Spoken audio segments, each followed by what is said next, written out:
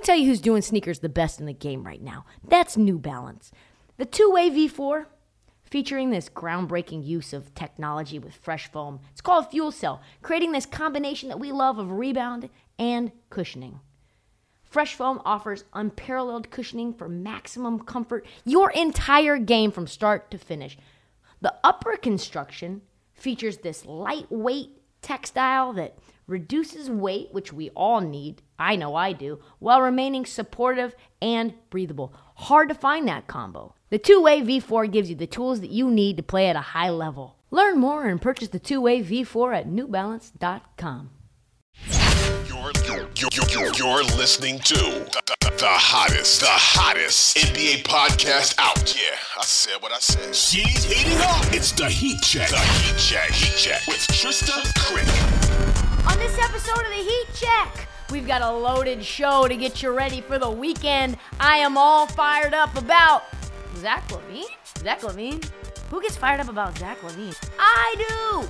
It's Friday, so it's Back to the Futures on NBA Coach of the Year. We get into some news of the week, and finally, we have a full-blown, no-holds-bar interview with Samson Folk of the Raptors Republic, who's here to break things down for Toronto. Are they headed for a rebuild? So much to talk about. Let's get right into it, William. Drop that motherfucking beat. It should be Rihanna. We got to talk about Zach Lavine.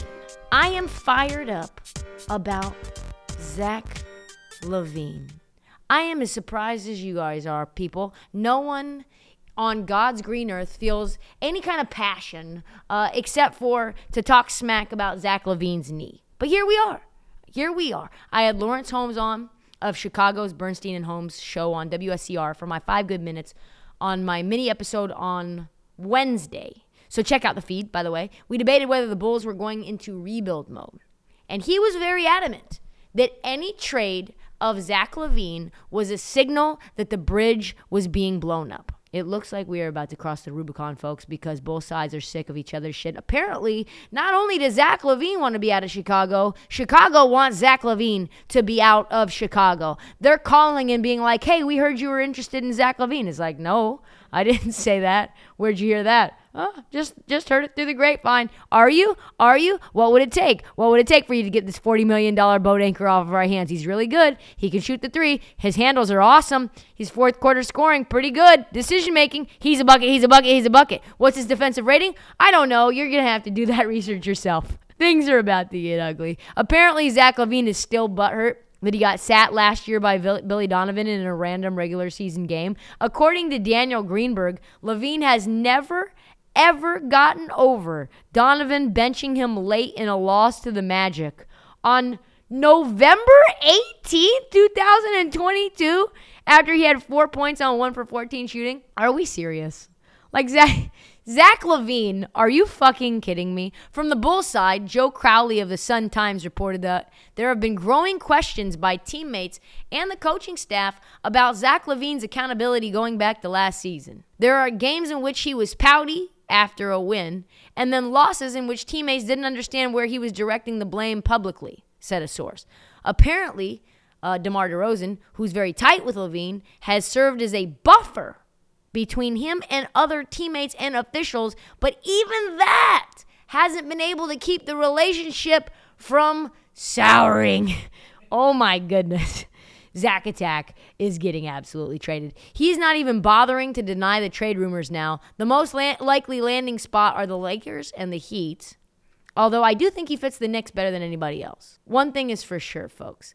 The Bulls organization now knows what we all know. What they end up looking like, we won't know, but at least until after the trade deadline, it's going to be rocky. Folks, we've been saying this. This team makes no fucking sense.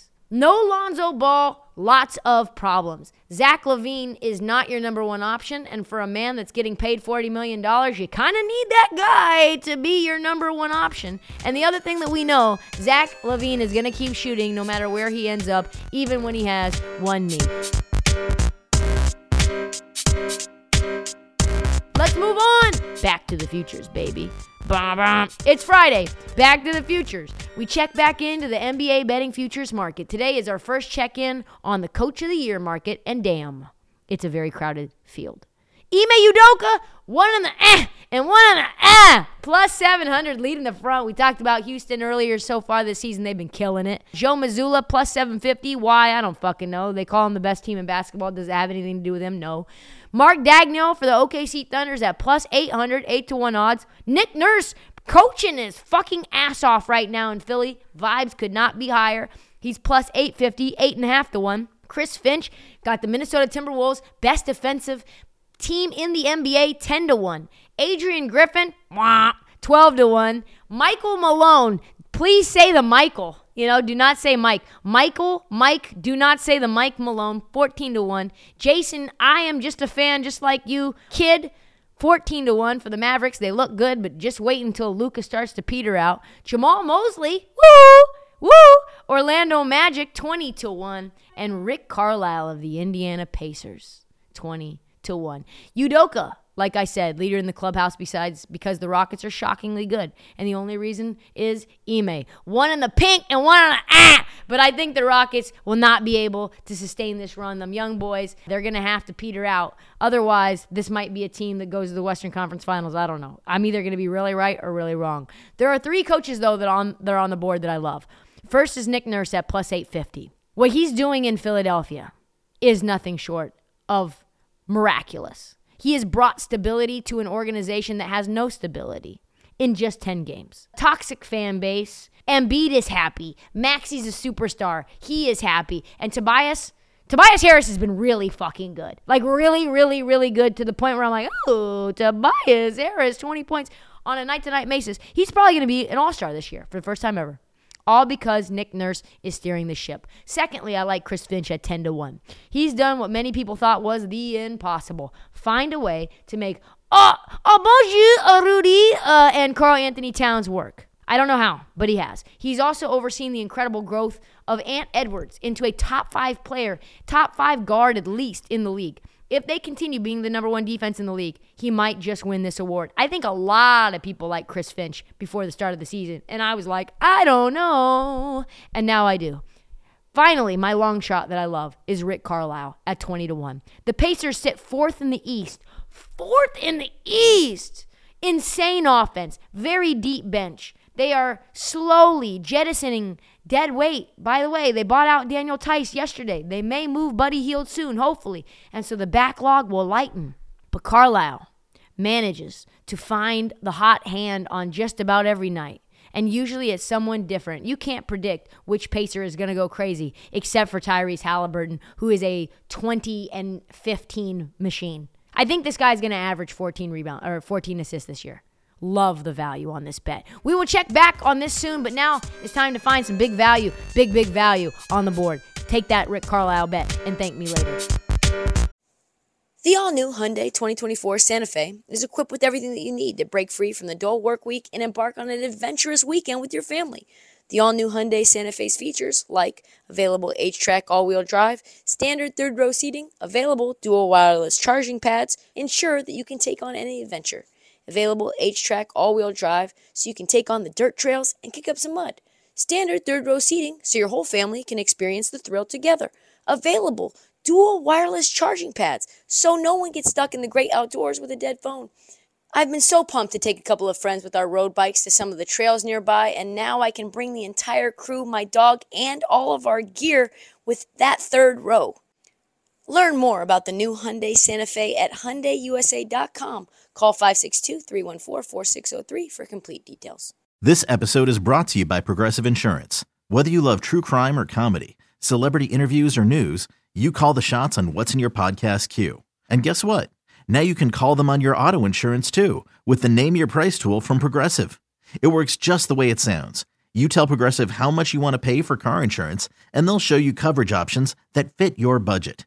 Get your quote today at Progressive.com to join the over 28 million drivers who trust Progressive. Progressive Casualty Insurance Company and Affiliates. Price and coverage match limited by state law.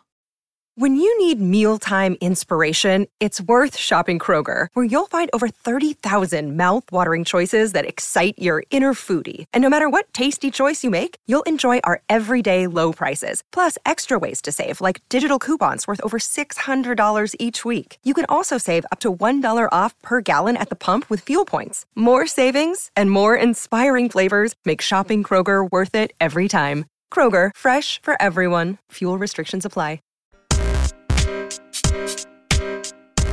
Let's move on to some news around the league. Woo woo! Adam Silver has spoken. Draymond Green is suspended. 5 games for his chokehold on Bonjour, Rudy. A lot of people thought he might get as many as 10 games, while our Dubs fans thought maybe 1 to 2 to maybe 3 games. 5 games seems fair. When both fan bases, the non-Dubs fan base and then the Dubs fan base, are both upset, you know fairness has struck. It's very dumb how little self-control that Draymond has. We know that. And how knee-jerk the defense of him is by most Warriors fans. I don't know why they want to make excuses for him, but they do. He's absolutely nowhere near the menace of society that people think either. But he's absolutely like an out-of-control guy. Like a guy who, if Steph Curry's not playing, he's just going to go full nuclear. And it badly hurts his team. Steph is now injured. He's now missed 2 straight games. This team could very much use Draymond Green on the floor, but he says fuck him. You know why? Fuck him. That's why. And they are now going to be without him for 5 games just after losing the heartbreaker to the Wolves in the IST, no less, to fall to 500. And by the way, turns out Rudy Gobert was right. Our friend at Spotrac uncovered this gem. If you count Green's ejection on Tuesday, 7 of Draymond Green's last 11 ejections took place in games that Curry wasn't playing in. Imagine getting bodied by Rudy Gobert after a game and it being absolutely true. He just sent a truth bomb to your skull. Congratulations. Draymond Green has played 115 games without Steph. 7 ejections, 6.1 ejection rate. He's played 652 games with Steph. 11 ejections, 1.7 ejection rate. In other words, Draymond Green gets ejected nearly 4 times more often when Steph Curry is not playing, which is objectively hilarious. Like backpack for Curry narrative, let that thing, good times keep on rolling. We'll know more about how damaging the suspension is in a couple of weeks, but worst case scenario, Golden State might be looking at a 7-11 record and staring up at a whole lot of teams when Draymond Green gets back just in time for nationally televised games against who? The Sacramento Kings. Let's get around to some quick hitter news from around the league. We start in Clipperland, where you guessed it, they still stink. They joined the Memphis Grizzlies that have just been eliminated from the IST this season. They lost to the Nuggets without Jamal Murray, 111-108, and now are 0-6 in the James Harden era. So much to talk about, but what I wanted to briefly mention is why the Clippers offense looks so stagnant. It comes from the mouth of Babes. No, it comes from the mouth of Ty Lue himself, who told The Athletic, all training camp in the first 5 games, we've been telling our guys to make sure they cut when Kawhi and PG are coming off the pick and roll to give them some space. But when James handles the ball, you know, we try to be more spaced, but just stay in our spots because he can make the pass. He can make the read. You know, like he can think the game. So that's going to be a little different for us, but that's going to take some time. So basically what you're saying is it's freeze tag out there. When Kawhi and PG have the ball, you move effortlessly. But when you see that James has the ball, freeze tag, you're it. In other words, Ty Lue wanted to have a very active offense, and it worked well, except for they got a guy that you cannot flow with because he doesn't know what to do with movement off ball. Offense just stands around until Harden decides to drive and kick, where he either shoots, gets fouled, or kicks the ball out. It is ludicrously easy to defend, especially since Harden doesn't have that athleticism that he once had when he was in Houston. So unless this Clippers offense changes radically, it will be a lot of standing around and watching James Harden hold onto the ball and put spit on his shoes and airball. They have an offensive rating of 111 in the Harden era, which is 27th in the NBA. That is not an anomaly. That is a fact, and that will remain a fact until major changes are made. One more quick hitter from the Clippers. Daniel Tice has reached an agreement with the Pacers on a buyout, and Shams is reporting he will sign with LA this week. Woo! Clippers also turned former Spurs lottery pick and no underwear wearer, dropping a little brain, showing brain, Josh Primo from a 2-way to a guaranteed contract. Those 2 signings have pushed the Clippers over the $200 million payroll threshold. Only the second team ever to reach this rarefied air. Guess how much luxury tax will be on those two guys. Go ahead. Just guess. Just guess. Just guess. Come on. Guess. The Clipper tax bill rose from $99 million to $142.3 million with those two minimum salaries. That's disgusting. Imagine having that much money where you're willing to pay $50 million, $43 million for Daniel Tice and Josh Primo. Ugh. In other words, two vet minimum players have a nominal salary of $2.1 million, but they cost Steve Ballmer $43 million. Who knew how much 10 minutes a game could cost you, huh? 10 minutes. And you thought Harden was the only problem for the Clippers. Hey, it's Kaylee Cuoco for Priceline. Ready to go to your happy place for a happy price? Well, why didn't you say so? Just download the Priceline app right now and save up to 60% on hotels. So whether it's Cousin Kevin's Kazoo Concert in Kansas City, go Kevin, or Becky's Bachelorette Bash in Bermuda, you never have to miss a trip ever again. So download the Priceline app today. Your savings are waiting. Go to your happy place for a happy price. Go to your happy price, Priceline. We welcome Samson Folk. Samson is the Toronto Raptors. We'll call him a guru. Why not? I mean, I think we can throw around the word guru. He's the lead writer for Raptors Republic. He has some dope-ass social handles that you should follow as well. Give him a follow at Samson Folk with 2 Ks on Twitter. And he's also putting the work in on YouTube at the Raptors Republic. Thank you so much for coming on the show. It's a real pleasure. I'm happy to talk hoops with anybody, everybody, and especially you. Thanks for having me on. The Raptors are such an interesting team because the whole way that the roster has been constructed is very unique, as you know, right? Long, rangy, athletic guys that can do a little bit of everything. I think Nick Nurse liked that. I'm pretty sure Masai Ujiri still likes that. For you, like how do you feel that the Raptors' start of the season has been at 5-6 with the new coach? I think that this is probably on par. They're on pace now, I guess. And they've had a tough schedule to start the season, to be fair, but I think they're on pace for 37 wins at 5-6. I think their over-under was 36.5 or 37.5. They're kind of on pace for what their expectations were. Before the season started, you mentioned, these guys, long, rangy wings who can do a bit of everything. The biggest deficit they have there is shooting. And so for the third year in a row, the Raptors are a bottom 5 3-point shooting team. For the third year in a row, they're a bottom 5 half-court offensive team. And so these are the struggles that were expected. They're meant to succeed on defense and get out in transition and run. And they've basically hit all the marks that were expected of them. Everything this season has gone according to plan. And as many people expected, the plan isn't big or bombastic or anything like that. The plan is mostly to try and, I guess, pioneer a season where some of the younger players feel better about where they're headed. They get more possessions, and the Raptors try and steer themselves into as many wins as possible because they did trade their first round pick, a top 6 protected, to the Spurs. So they're trying to win while also trying to instill a little bit of a different culture. So everything has kind of been on par so far. Do you think you can win if not being a 3-point shooting team is a feature, not a bug?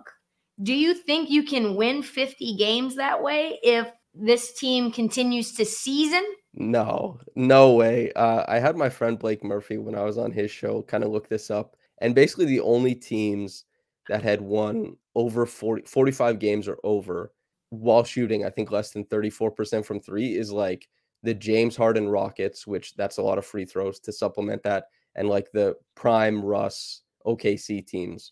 These Raptors are not that. Obviously, they don't have that type of talent at the top end driving them. And I just don't think any team can win that much without the 3-point shots. We see them game to game. Maybe it goes well for one game, but grinding out possessions, having a lot of shots brick. And teams respond to that by packing the paint and making every other type of shot more difficult. And a lot of the stuff you do on offense doesn't work if you don't have the shooting to grease the wheels of offense. So I would say it's a bug, not a feature, just a consistent bug that they cannot squash. And it feels like Masai Ujiri just won't get off it, That's kind of accurate. I think that there's, I asked Masai about this at the end of last season at his presser, actually, where they fired Nick Nurse, kind of asking about their approach to drafting. And it seems like they went after the long rangy guys because you can get a really good offensive rebounding wing in the second round or at the late first round, and you can't get shooting in those positions. Or if you do, it's usually, a guy who kind of looks like me, who maybe the athleticism isn't going to hold up at the next level and it doesn't pay off. And they thought that they could teach shooting to everybody who came in. And they've had, varying degrees of results as far as that goes. And mostly they haven't been able to, especially teach movement shooting or dynamic pull up shooting. And having a bunch of rote catch and shoot shooters isn't that good for offense either. So they lack a lot of dynamism offensively. And that is, I do think, like a result of their drafting process. And I suspect that Masai, his approach to that is probably coming towards an end. I think that they'll pivot. I'm assuming They will anyway. pivot. They will pivot away from him, or he will pivot away from it. I think Masai kind of sets his own employment, like as far as the Toronto Raptors go. Like his draft heuristic, let's say, will change before I suppose the Raptors ever decided to move on from Masai. He has carte blanche as far as I'm concerned. He's a big deal there. I mean, they were like, the Raptors were bad for a long time. And then he had like 6 years of almost perfect front officing, and then they won a chip. He can stay around till he passes away, man. He can do whatever he wants. We thought that was going to happen with Nick Nurse, though, too, and he got jettisoned so quick. I do really want to quickly, before we talk about Nick, talk about the best movement shooter in the draft that they decided to look over, which was Jordan Hawkins, who is absolutely balling his fucking ass off right now. Why Grady Dick and not Jordan Hawkins? So right after they drafted Grady Dick, they said that they had Grady Dick in his own grouping, because Grady Dick is a guy who, even in the pre-draft process, wowed a lot of teams with a lot of his progressive passing, his movement off ball, his rebounding, and he's bigger than Jordan Hawkins, and he's younger. Of course, Jordan Hawkins had one of the best college three-point shooting seasons in living memory. Maybe only like Sam Hauser with Virginia was comparable over the past 5-6 years. He's awesome. Jordan Hawkins is playing incredible. He's coming off of a lot of actions that benefit shooters, whereas Grady is more so kind of being plopped into lineups, trying to move around and just kind of create as an off-ball guy. The shot hasn't been going down as often as it should, but why they went for Grady is Grady has more size, should project as a better defender down the line. Rangy, good defender. Sure. And they'll probably expect Grady to be able to handle in the pick and roll going forward, give them plus rebounding at the 2 or the 3, and obviously hit shots. He is a very good shooter. Just we haven't seen it 11 games in. Yeah. He is. He was a 40% three-point shooter at Kansas. And the thing that I was told by scouts and people on front offices is that Grady Dick was going to need people and teammates that could set him up to get the ball in the right spot. And if he got that, he was going to be a tremendous shooter in the league. Right now, it doesn't feel like that's happening 100%. What's your thoughts on Darko and how he's done so far? I think Darko is doing really well, given the fact that he's coaching a team that doesn't shoot the ball very well. Like the Raptors, Fred VanVleet left, and he was their best pull-up shooter by far. Dennis Schroeder has done well to catch and shoot triples since he came in, but he doesn't provide the same level of gravity or spacing as Fred did. And the Raptors are trying to navigate packed paints all the time. And the Euroball continuous screening, continuous motion offense that Darko is trying to instill, and kind of girded by, I suppose, 0.5 basketball ethos guiding that, it's hitting a lot of walls because they're not able to, you can run a ton of off ball actions, you can run a ton of primary actions, but if you don't get guys to move, if guys go under screens, if they shoot the gap, you're not creating a defensive change. And winning in basketball on the offensive end is all about creating defensive change, creating rotation, and getting the advantages that come with that. So Darko has done, I think, a good job in how he's approached the defensive end, especially in how he swapped Pascal Siakam and Scotty Barnes roles. The defense has been good. The transition offense, the stuff that they try to do as far as like filling the lanes, who goes to the corner, who shoots to the rim, that stuff has all been fantastic. But the half-court offense was destined to be very bad. I don't think there's a coach in the NBA that could coach these guys out of the bottom 5. There's just not enough shooting, and you need shooting in the NBA. Yeah, and you're seeing that now Nick Nurse goes to a team with a ton of shooting. You know, Embiid can shoot, Maxey can shoot, Tobias can shoot, Kelly Oubre can shoot. Yeah. And right. And now all of a sudden, Nick Nurse looks like the coach of the year candidate. Like, to you, what's the biggest difference between Nick Nurse and Darko philosophically? Philosophically, I think that Nick is coaching more so. Well, and Darko has 11 games on his resume only at this point, and he's mostly been a developmental coach, and he helped instill Phoenix's offensive game plan when he was there, Memphis's when he was there. But I think mostly Nick has been really good at coaching to the roster that he has. The Raptors really did play to mismatch, smash and bash basketball, which was how Scotty Barnes and Pascal Siakam like to operate. Now, I think that the Raptors are trying to eventually pivot to a different style of team, and Darko is coaching a system that is not necessarily for the players there right now, but the players they expect to have in the future. Ooh. And so Darko is a guy who I like Darko a lot. The players love him, and that's the biggest change. Like Nick Nurse, you wouldn't find me saying any of this last year, like saying that he's not a great coach, saying that his X's and O's aren't good. He's a fantastic coach, a championship level coach. Larry Bird had this quote about how a head coach has like 3 or 4 years before they lose the room, before you have to move on. And I think Nick Nurse, when he came back to Toronto, when we were in the room, he said it was a good time for both parties to move on from one another. And I think Darko will have his chance to coach this team, different variations of this Raptors team. And Nick Nurse is coaching a very talented Philly team and doing like a fantastic job with it. So Nick Nurse is the championship level coach, and he deserves to be treated as such. Raptors fans will definitely remember him as such. And he's having like a hell of a start. And Darko's doing pretty well as well. Head to head, I don't know, different teams, different contexts, all that kind of stuff. You mentioned Darko was beloved or is beloved by the team. It felt like when there was that reunion between the Sixers and the Raptors twice, where Scotty Barnes was like, "Oh, I didn't even see Nick over there. I guess I was just like playing." It feels like there's something there. Like, we know that Nick wasn't loved in the locker room, but we really don't know why. Like, the casual fan doesn't know why. What was behind all that? Nick is like gritty fella. He was very comfortable calling the players out in media. There was like many times last year where I was sitting in on a presser and he just let something fly. And not even, because sometimes the media can prompt this stuff, leading questions. He would take it out of left field and just bring it in. And it would be things that the players would come out later and say, he didn't even talk to me about this. I'm hearing it like in the presser. And there was also like old guard versus new guard in Toronto. And that's some of the players felt there was a certain way to approach how they played. And that was more so in line with the coaching of last season.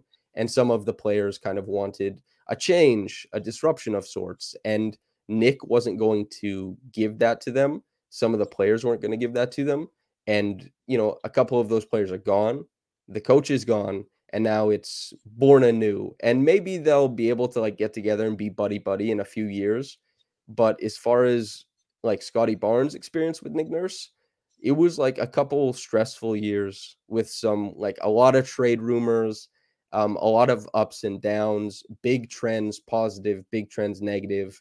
And he doesn't have that, championship residue that like Fred or Pascal or OG had with Nick. So as far as like them running into each other's arms, like coach, player, we haven't seen each other forever. That very clearly wasn't the thing. Like we were laughing it up when Scotty was like, "Oh, I don't know. I didn't see him." It's pretty funny as a response. But as far as like specifics, I've never heard of anything specifically like those guys having a yelling match or, shoving each other, nothing like that. It's just tension grows, I guess, over time. Yeah. I saw this one you mentioned talking about throwing players under the bus. I remember last year, maybe around January, maybe March, I saw Nick out of left field said Gary Trent sort of fits our system if he defends, but if he doesn't defend and get deflections, then he does not fit us at all. And so he better figure it out or he's going to be gone. And I remember being like, holy shit, dude, that was unnecessarily savage. So I know exactly what you mean. as it relates to Scotty Barnes, this is the whole reason that I got interested in bringing you on, was this very impressive thing that you did where you watched and you charted every single shot, every single assist, and every single turnover from Scotty Barnes this season, which was nearly 600 possessions. And that in its own right, you just probably know his game better than almost anyone right now as it pertains to this year. Like, what are you learning about him through that and his development from, his time coming into the league to what he is now? Because he's been supremely productive. Yeah. So believe it or not, the piece you're citing is actually from his rookie season. And from last season, I did the same thing. So I have 2 seasons where I've watched every Scotty possession. It's an insane amount of work, and it's just trying to figure out what stats don't tell you. So what I'm looking for in those pieces typically is like an advantaged assist. Because you know how sometimes there'll be, a thread on Twitter where someone says like these stat collectors are boosting point guard X's assists or whatever. These assists that are really just like you're handing the ball off, you're not helping guys. I look for advantage assists. So how often is Scotty Barnes putting like a bucket in somebody's lap? Who's guarding Scotty on some of these possessions? Because NBA.com's matchup data is like whoever guarded him for the longest amount on that possession is who it says guarded him on that possession. Whereas he could just get a switch at the end of the play, be guarded by someone else, and score on them. So you just have to make sure you get more specific stuff, I guess. And so just looking for play type data as well, like all of his pick and rolls, all of his post ups, what's he doing? What was the defensive coverage? And so I've learned a lot about his game and covered it like extensively from that point of view. And anytime I go and do a deep dive on Scotty Barnes, I come away thinking that he's destined for all-star status, if not at least, all NBA status at some point. And that the minutia, the small things of his game, he thinks the game at a really high level. He has tremendous feel for what to do on the court. And even this season, he's impressed me and surprised me, someone who's watched everything over and over, with just how quick he's made that jump as a jump shooter, some of his handle improvements, and overall making that jump to north of 20 points per game, like 10 boards, 6 assists, and shooting the 3 this well. He's been incredible. I can't say enough about how much he's able to surprise me, even though I've seen so much. You think part of that's the new system or no? Part of it is the new system. Part of it is just he's much better. I think his mid-range pull-ups right now, he's shooting, I think, 65 or 66%. Kevin Durant's high water mark, I think, is 63% as far as what the NBA has been tracking. He's also shooting like almost 38% from 3, which is 10% higher than what he shot last year. And a big thing is that the Raptors this season are really good at pushing into transition off of misses from the other team. And since Fred VanVleet is gone, Fred is good, but he's a bad transition player. Scotty is one of the best transition players in the league. So Scotty's getting more transition possessions. These are all juicing his numbers. So some of it is, Darko putting Scotty in more pick and roll possessions. He's done well in those. Some of it is being emboldened to push more. And some of it is just genuine skill progression. It's all kind of coalesced into a very, very strong season to start. Yeah, and he's been super consistent too. That's what I've liked about him. Mm-hmm. I saw that the Raptors are almost the least efficient when Jakob Poeltl is on the floor. And I don't really know why. What's happening with Jakob Poeltl? What is gumming up the offense when he's there? Shooting is important in the NBA. And Jakob Poeltl, I've watched a lot of these guys on the Raptors go through the motions in practice. The Raptors, Nick Nurse is on the company is called NOAA. It's a shooting analytics company. And they have this giant board that tracks like the arc, the spin, the trajectory, all this kind of stuff. And I watched all these guys, the specifics of their jump shots over time. And Jakob is the only guy who I look at and I say, that's hopeless. Like, he's just never going to shoot the ball well. And teams react that way.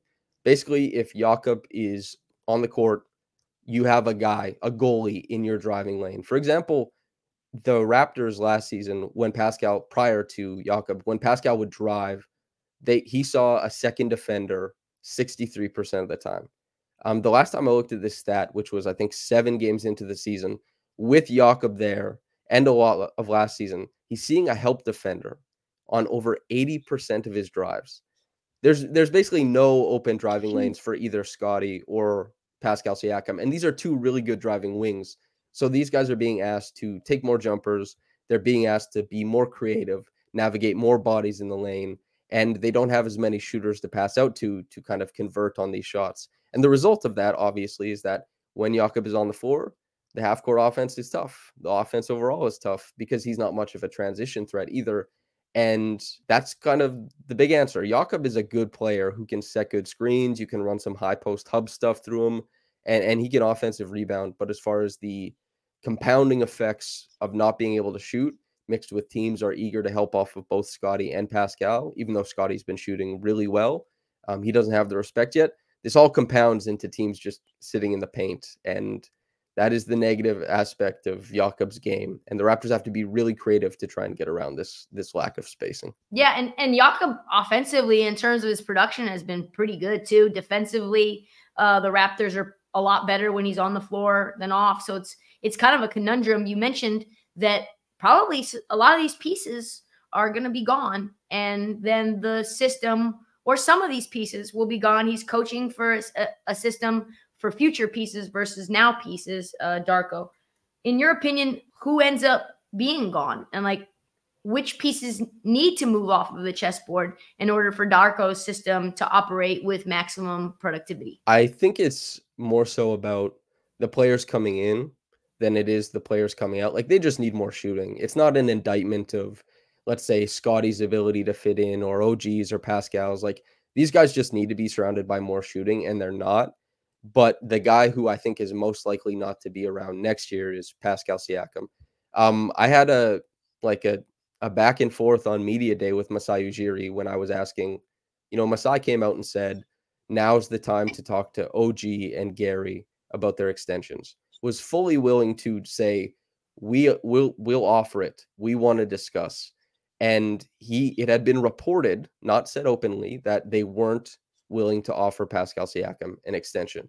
And it had also been suggested that Pascal and his team would have signed the max extension, not a super max, just the max, 4 years, 192 million. And I asked Masai, I proposed it as like, it's odd to have an all-star / all NBA player and not offer the extension. Even if you think they're going to, deny it or say they're going to try for the supermax, to not offer it. And Masai echoed the exact same sentiment that was reported from a source, which was that they were waiting to see how Pascal performed in the system. And that seemed odd to me because the Raptors, their best free agent signing to this point is maybe like per value, a biannual exception guy like Bismack Biyombo. Maybe per the dollar, it'll end up being Dennis Schroeder. They don't sign all-stars. They don't sign all NBA guys. So how could you go and let that guy go to market and not offer him an extension? And they said they wanted their all-star / all NBA level guy to prove it, which is odd. They can do it, but it is odd. It's not something that happens very often. And all of that to me suggests that Pascal, via trade, via free agency, whatever it ends up being, is by far the most likely guy to leave the Raptors when it comes around to next season. I don't think there's a strong likelihood that he's there. Things can always happen. Who knows? But that's kind of my vibe and thoughts. What's odd too was before OG Anunoby got hurt, I think Pascal Siakam's usage was way down. It feels like before the injury to OG, because he's been much more involved since the injury, had a great game against the Wizards. He went absolutely bonkers. Just kind of has been there, right? Like not really doing a lot. So very hard to prove yourself when the system does not put you in a position to be your best self. Yeah, it's the driving thing is that, going back to seeing so many extra bodies, that's a factor. But also, I looked at this after 7 games. I guess we're 4 games deeper now. But after 7 games, as far as Pascal's comps for touch time and touches, his closest comp in the NBA was Svi Mihailuk, which is odd. He had lower usage than, I think he was the 122nd player as far as usage percentage in the NBA. He was having 20 less touches a game. His drives were way down, and he was setting 3 times as many off-ball screens. Some of that is that they're setting more screens in the offense, but some of that is he's just being positioned off-ball a lot more. Since then, you're correct. Part of it is OG's injury. Part of it is that the Raptors were looking at a lot of ugly offense identified some mismatches and gave Pascal 2 games, one against the Mavericks, one against the Wizards, where he just got heaps and heaps of post possessions. And he scored I think like 70 points combined in those 2 games with a healthy amount of assists. So he found games where he could succeed. But overall, he's definitely taking a dip in usage. Scotty's taking that step. Dennis Schroeder actually leads the team in touches, touch time, dribbles per touch, all that kind of stuff. So there's been a seismic shift, and he's trying to succeed in that. But also, he's missed like 14 3-pointers in a row. There's room for Pascal to be better within this role. There's a bit of a marriage between not utilizing him as best you can, and then also he's not playing as well as he can within this, let's say, smaller role. OG Anunoby has been, for many years now, openly frustrated with his role. Where is he at with his role now? You won't get him to say it. Like he it's like an open secret frustrated. It is. It's one that you can you read the tea leaves, let's say, right? Because anytime you get more shot attempts, typically that equates to more dollars on the contract. OG is a guy who he's been underpaid for the 4 years on this contract. He got like 18 million a year, which is insane. His agent failed him on that contract extension, as far as I'm concerned. And so he obviously, and rightfully so, is looking for this big bag at the end of this season.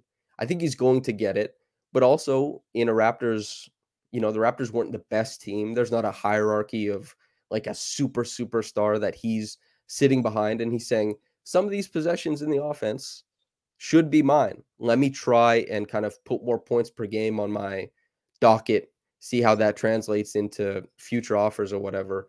And this is all kind of done under the guise of agent talk, report here, report here. And that's what I asked him on media day about his shot attempts. And of course he said, I'm just doing what the team wants me to do. He has not gotten a ton of shot attempts as far as like his role this season. He hasn't taken a big step in usage. He's just been kind of like the good soldier going out there playing the role. And he's so damn good at his role that he's going to get paid regardless. But I think maybe there would be some politics on as far as like the Raptors 3 free agents. It would be hard to see like again that all 3 come back because there is a want for more shot attempts amongst the 3. There is a want to like step into a larger role. And maybe that role isn't available if all 3 come back, and that would be a very expensive middling team if all 3 are back. Yeah, especially considering that we both agree that you can't get 50 wins playing the way that they play. And those 3 are 3/5 of the starting 5. I'm curious, why is Masai Ujiri so content to let players walk for nothing instead of moving them before they're free agents? We saw this with Kyle Lowry. I know that there was a sign and trade, but that was bullshit. Fred VanVleet, we saw. Yeah, I asked Masai about this on media day, which is the last time I think he spoke. And I tried my best to grill him about it. And he said, if you're talking about Fred VanVleet, that was my mistake. He was like, we messed up on that one, letting him go for nothing. But he also said, he framed it as like he had an opportunity elsewhere. He took that opportunity. And certainly he did. He's also said in the past that he doesn't consider the trade deadline a good time to make decisions for the future. That's what he said at the last trade deadline. He also said that, Delano Banton was an important part of the future going forward. And then Delano went to the Boston Celtics not that Delano is factoring into the Celtics a bunch or that he was going to factor into the Raptors. It's just like guys say a lot when they get up on that, that pulpit, that stand. And Masai has said a lot of different things. A lot of it like conflicts, but I think that they didn't expect, like they tried hard to re-sign Fred. They didn't expect Houston to throw that big a bag. And maybe like a bit of that is arrogance, thinking you have enough pedigree within the organization to keep these guys. Fred will want to come back. And maybe there's an expectation that they can get Pascal on a cheaper deal. Maybe they think they can do it again with OG. But it is almost unprecedented to have that many shot attempts per game going out the door into. And like, here's the big thing. A lot of teams face this kind of thing. But 1 or 2 of these guys will be in restricted free agency. You just match it, piece of cake, you go home. Every single one of these guys is unrestricted, could leave at a moment's notice. And it should be interesting. I don't know what happens at the trade deadline. I wonder if Masai would let the possibility of letting another all-star / all-NBA talent go for nothing. or if he's like, no, I got to hedge my bets and make the deal at the deadline. That goes against some of what he said in the past, but Masai has also done a lot of unexpected things, usually trading to become a better team, not to rebuild, but it should be interesting.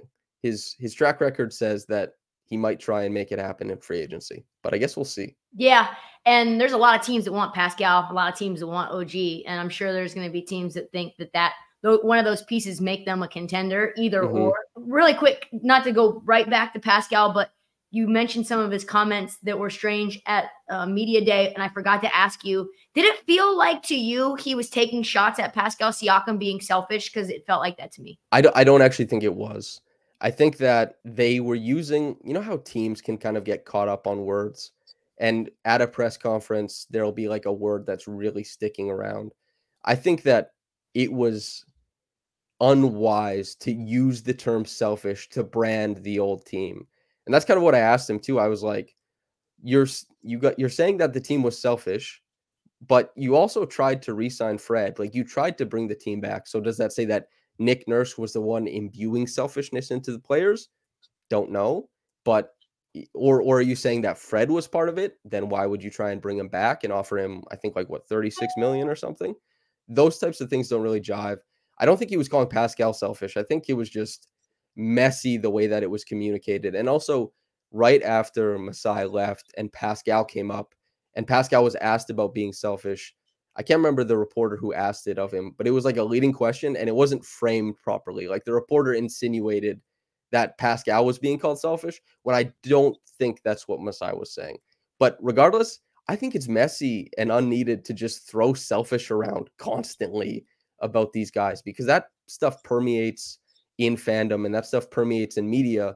And if you're not like paying really close attention, who would blame you for hearing that the president, the guy who's on the board, is saying like selfish, selfish, selfish, selfish, and the guy who left with the most shot attempts, the guy who's there with the most shot attempts, they're obviously going to catch that from fans and media all the time. So I think it was sloppy, but I don't think it was intentional. And if it was, then like, woof, dude, please, you shouldn't be talking about guys that way. Yeah, no doubt, especially if you have carte blanche and you're a made man, like, you should probably not be sloppy, or your reputation is going to continue to take a hit, which it has. Like, outside of Toronto, Masai Ujiri's reputation is falling off. It feels like he's holding on to his prior success, and the moves that have happened post-championship run have just been bad. One of the moves that did not happen that we thought might happen was Damian Lillard to Toronto. How close was that happening? I don't have a sense of how close it was. Like, you hear that there was a framework.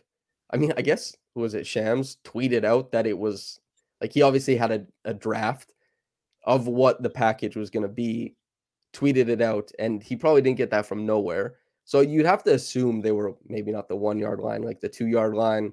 Milwaukee beat it. And, you know, I just saw Dame last night have an awesome game against the Raptors. He was incredible. He completely broke them down. Their pick and roll coverage was not good enough for him. And yeah, I'm assuming it was close. They were probably in the ballpark. And I would assume that that was a package around OG Anunoby, because I can't, well, maybe it wasn't. Maybe the Milwaukee package beat the Gary Trent Jr. plus stuff package. But yeah, I think that they probably, if I had to guess, held OG and Scotty off the table, and they were trying to get Dame for like cents on the dollar or whatever the terminology is. Grady Dick, and no shade to Grady Dick, but like, yeah, bring something Gary like Trent that back and some random salary stuff. You think a trade happens before? Like, do you think that this team looks to get better, like a Zach Lavine or somebody to help this team with shooting, if you had to guess? I think it's unlikely. Unless, again, like the cents on the dollar trade presents itself and they can keep all of their wings plus get Zach, then it's a distinct possibility. But this is the greediness, and this is like the unwillingness to part with players those are the like reports that come out about Masai, right? Is like overvaluing his guys, lowballing all the time. I would presume that Zach Lavine isn't considered like the ultimate fit next to Scotty going forward. So they probably wouldn't risk anything to get him there. If they can get him for however much, I mean, fine, maybe that it's in play, but I don't think there's a distinct possibility of it, if I had to guess. So, okay, before I let you run, what's your prediction for this season? Record playoff appearance, stuff like that? Playoff appearance, and who comes back? Okay, let's say 40 wins. Maybe that manifests into the 10th seed. We get a play-in game, maybe 2. Pascal doesn't play as a Raptor next year. OG is back with a very large contract, perhaps the max, because other teams are going to apply that pressure too. And I'm going to say also Gary Trent Jr., maybe a sign and trade. That's my guess, maybe. Thank you so much for joining. We covered a lot of ground, I feel like. Certainly, Samson Folk, find him on Raptors Republic, as well as at Samson Folk with 2 Ks on Twitter. Find him on YouTube. The man's very smart about basketball. So smart, he even calls himself the coach. Thanks again for joining us. Yeah, thank you very much for having me on. It's been a blast. That's all the time that we have for this episode of the Heat Check. Come back Monday. Check out the feed for past episodes and mini episodes, which drop unexpectedly, like fall leaves from the sky. Fall is right around the corner, and it's getting cold out there, folks. Please subscribe. Please like. Please download. Please tell the pizza delivery guy who might be a process server. And follow us on social at This Heat Check and at Trista Crick on TikTok, Instagram, and Twitter. We'll see you next time.